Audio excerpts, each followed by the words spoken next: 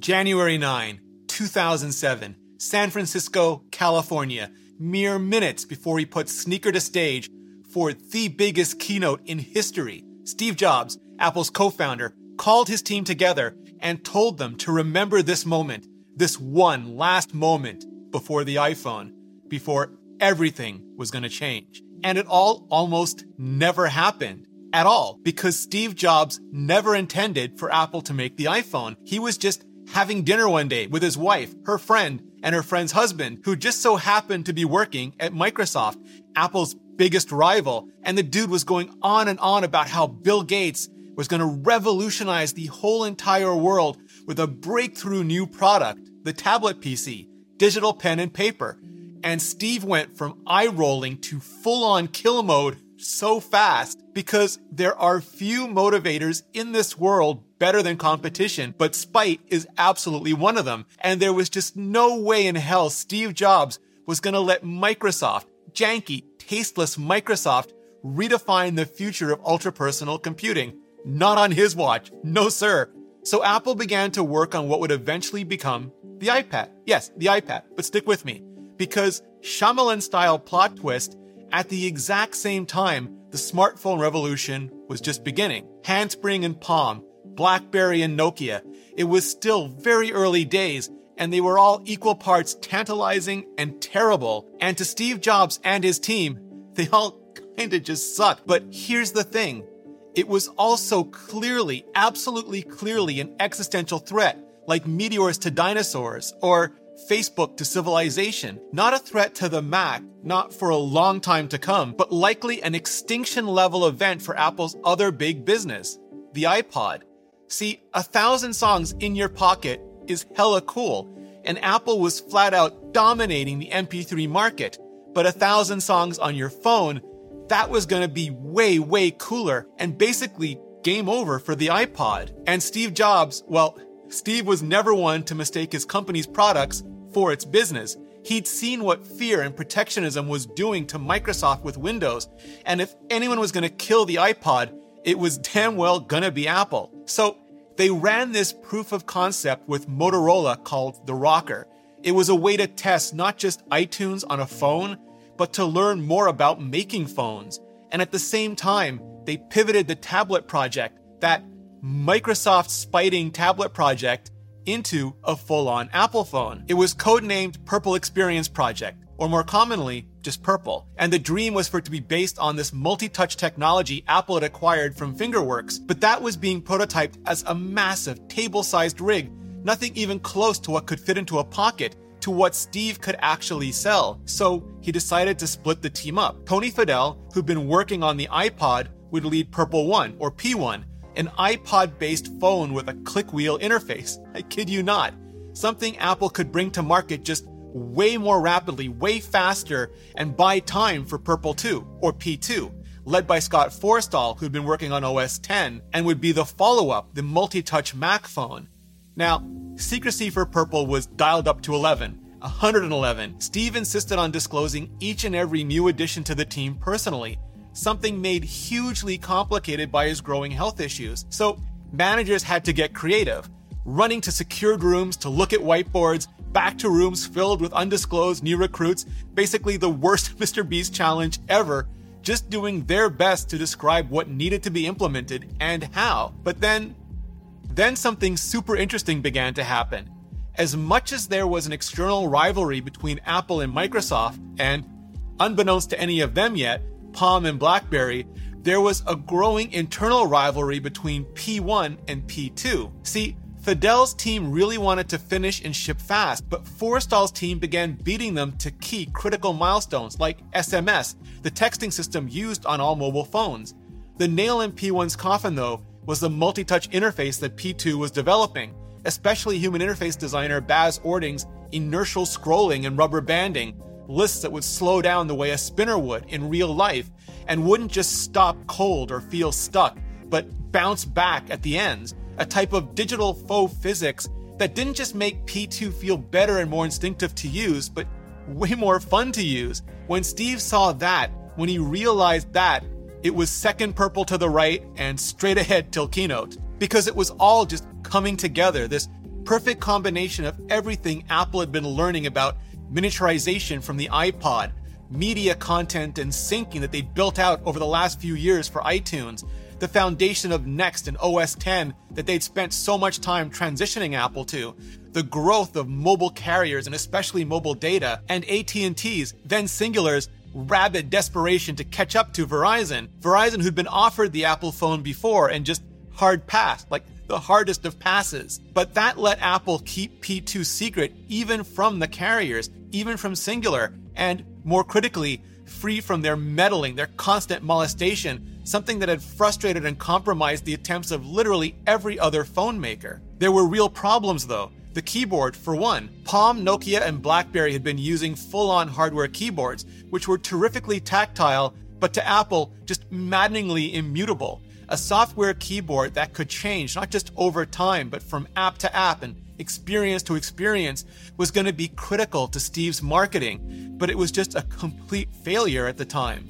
So Forstall stopped everything, called the team together, and had everyone go off and brainstorm a way to solve for that keyboard. Ken Kashinda won the Derby a few weeks later with an implementation that would change the tap target size for the individual characters depending on what you were typing, larger for more likely combinations, way smaller for less likely. Also, autocorrect, which would try to fix anything that didn't come out right away, even if it often made things just way more wrong, ducking hilariously wrong. But it took so long to nail that keyboard, there was just no time left to work on advanced text functions like, copy and paste. Another tentpole was going to be the first real web browser on mobile. Don Melton had led the Alexander project, the one that had forked KDE's KHTML rendering engine and Konqueror browser from Linux into WebKit and Safari for OS X.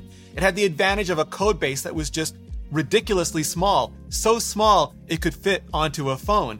Richard Williamson was in charge of bringing mobile Safari to P2, but this time it didn't go badly. It went way too well. So well, Apple never even bothered making a WAP browser, one of those stripped down little barely functional wireless access protocol browsers, aka baby web browsers, that every other phone was relying on at the time. But too late, Apple discovered they needed WAP to support MMS, the multimedia version of SMS. You know, the protocol that lets you display things like pictures in text message threads. So they'd have to ship without that as well. And there were also bigger issues ahead of them, like whether to build the interface with AppKit, the traditional frameworks on the Mac, or WebKit, and go all in on web-based technologies, or to create something entirely new. And they'd eventually settle on something pretty new, kind of new, UIKit. But there wasn't any time to even think about an SDK or software developers kit. Henri Lamoureux's entire frameworks team was already running a marathon of sprints. Forstall was even hacking together basic controls for views and tables, but they had planned to ship some of the built-in apps using those web technologies, specifically the kind they debuted as dashboard widgets on the Mac, apps like Weather, but the performance was just terrible. So terrible they had to switch them over to native code, and that pretty much settled that, at least at Apple. Steve would also sometimes just change his mind, like deciding he hated the split-screen email view Nitin Ganatra's app team had been working on, so that got yoded. But he was also brokering deals with Google to add even more apps. Their then CEO, Eric Schmidt, was on Apple's board, but kinda sorta forgot to ever tell Steve they were also working on Android at the exact same time. But that story of intrigue and double betrayal is for another video. Let me know if you want to see it. Either way, Apple would have access to Google services like Maps and soon YouTube as well. But Apple would have to design and build their own apps and interfaces for those services from scratch, which added to the already just staggering load. It wasn't too bad when Forstall was around. He had this singular talent, this ability to just know which 3 out of 100 of any particular design or implementation Steve would like enough to make a final call on. But whenever Forstall was busy doing something else and not around to effectively precognate for a designer or engineer, the iteration cycles on which specific shade of blue or what exact texture could be near endless, because Steve didn't want P2 to feel antiseptic. He believed photorealism not only made tables and lists less naked and more visually interesting, but more relatable and distinguishable to actual people, the human side of human interface. Industrial design had to face some grim realities as well. Johnny Ive's platonic ideal aluminum slab was being cut off at the knees by a plastic kilt just so Bob Mansfield's hardware team could ensure there'd be enough radio transparency for the GSM voice and 2G Edge data signals, and 802.11bg Wi-Fi, Bluetooth 2.0 EDR, for all of that to pass through. But there also wasn't even 3G UTMS HSPA data, AT&T's faster, better, longer, stronger network. Hell, AT&T's 2G network wasn't in any shape to support what the iPhone would become, much less their still maturing, still being rolled out 3G network. Also, no GPS, just Wi-Fi router mapping and cell tower triangulation. The industrial design team also had this long-standing urge to kill the headphone jack, kill it just to watch it die. Luckily for the vast majority of us, that was just nowhere nearly ready to become a reality yet, especially not with the Bluetooth Apple had to work with at the time. So they begrudgingly drilled into the bead-blasted aluminum shell so they could fit the super skinny hipster plug on Apple's headphone jacks. The main port was Apple's 30-pin dock connector. That would tie P2 into the whole entire iPod ecosystem, giving it a huge advantage over every other phone on the market where it mattered most to Apple, mainstream consumers. They did add a ringer switch though. The industrial design team hated buttons almost as much as headphone jacks, but no one, and I mean absolutely no one, wanted it to be their phone that interrupted Steve during a meeting. I kid. Kinda. But the basic principle was something like, if 80% of the people don't use it 80% of the time, it shouldn't be built in. But that's also exactly why Apple added a physical home button. So anyone not as technologically savvy, anyone who felt lost or confused, could just push that button at any time, like an escape hatch, and return instantly to the comfortably known state of the home screen and its springboard of app icons.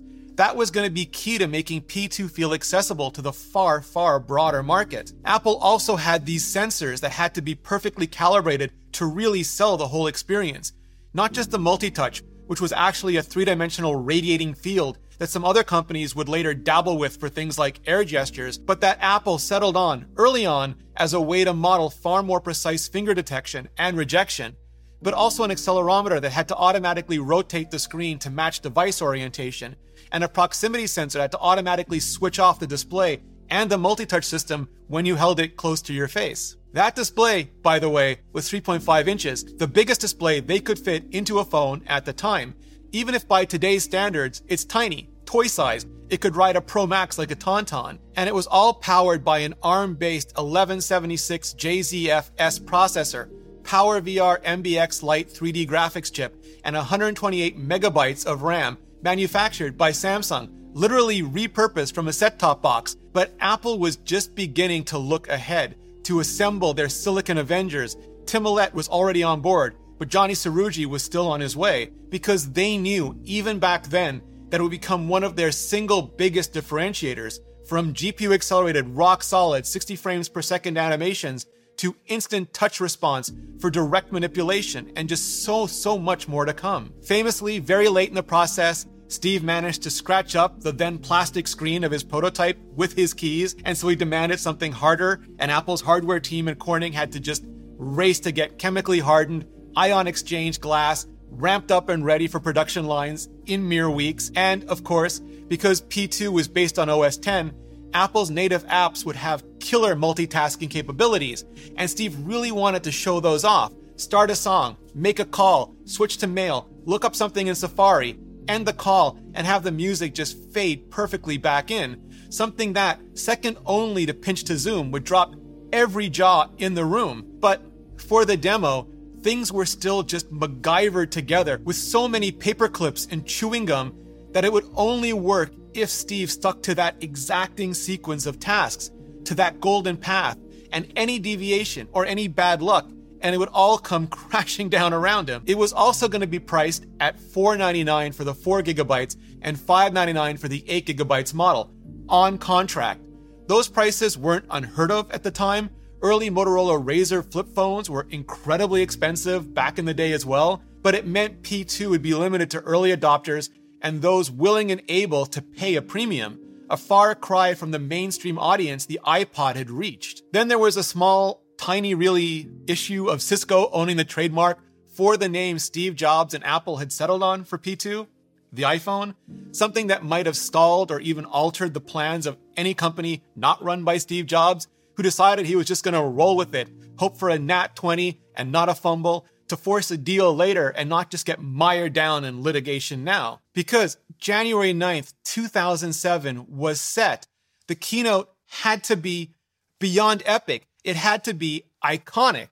And, of course, it was. Are you getting it? These are not 3 separate devices.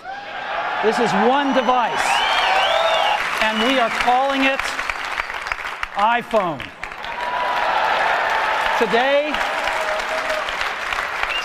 Apple is going to reinvent the phone. The original iPhone would go on to sell 6 million units in its first year on 4 carriers and in 4 countries. But it would soon sell hundreds and hundreds of millions on almost every carrier, on almost every corner of Earth, and to change not only the world, but so many of our lives. And I've got a whole entire documentary up on how it affected me, but also MKBHD, iJustine, John Gruber, and so many more. It was like CES was a distant memory. Everyone knew that we had never seen anything like this ever before. That's 100% going to be where everyone goes. And you can watch it right now exclusively on Nebula. That's the streaming video service by creators, for creators, where I post all of my videos, including extended versions of my interviews, reviews, and explainers, and where I have the luxury of making videos that don't have to be optimized for YouTube, but where I just know the nerdiest, most hardcore of you will absolutely love them. And bundled in for free when you sign up with today's sponsor at curiositystream.com/ReneRitchie or click the link below. And right now, because you're watching this video, you can get CuriosityStream on holiday sale for 42% off, less than $12 a year, less than the price of a fancy bistro burger for the whole entire year. And that includes their thousands of amazing documentaries and series like Top Science Stories of 2021, which brings you all the amazing news-breaking advances in science and technology this year. Startling discoveries from around the globe, from a prehistoric nursery to a healthcare treatment breakthrough, basically an exclusive hype tour from Earth to space. It is the absolute best way to support educational creators directly, and pretty much the best damn deal in streaming today. For over 42% off CuriosityStream, less than $12 a year, and Nebula bundled in for free, just click the button on the screen or go to curiositystream.com/ReneRitchie. Clicking on that button really helps out this channel, and so does hitting up the playlist above for more, much more on everything Apple has coming our way in 2022. Just hit up that playlist, and I'll see you in the next video.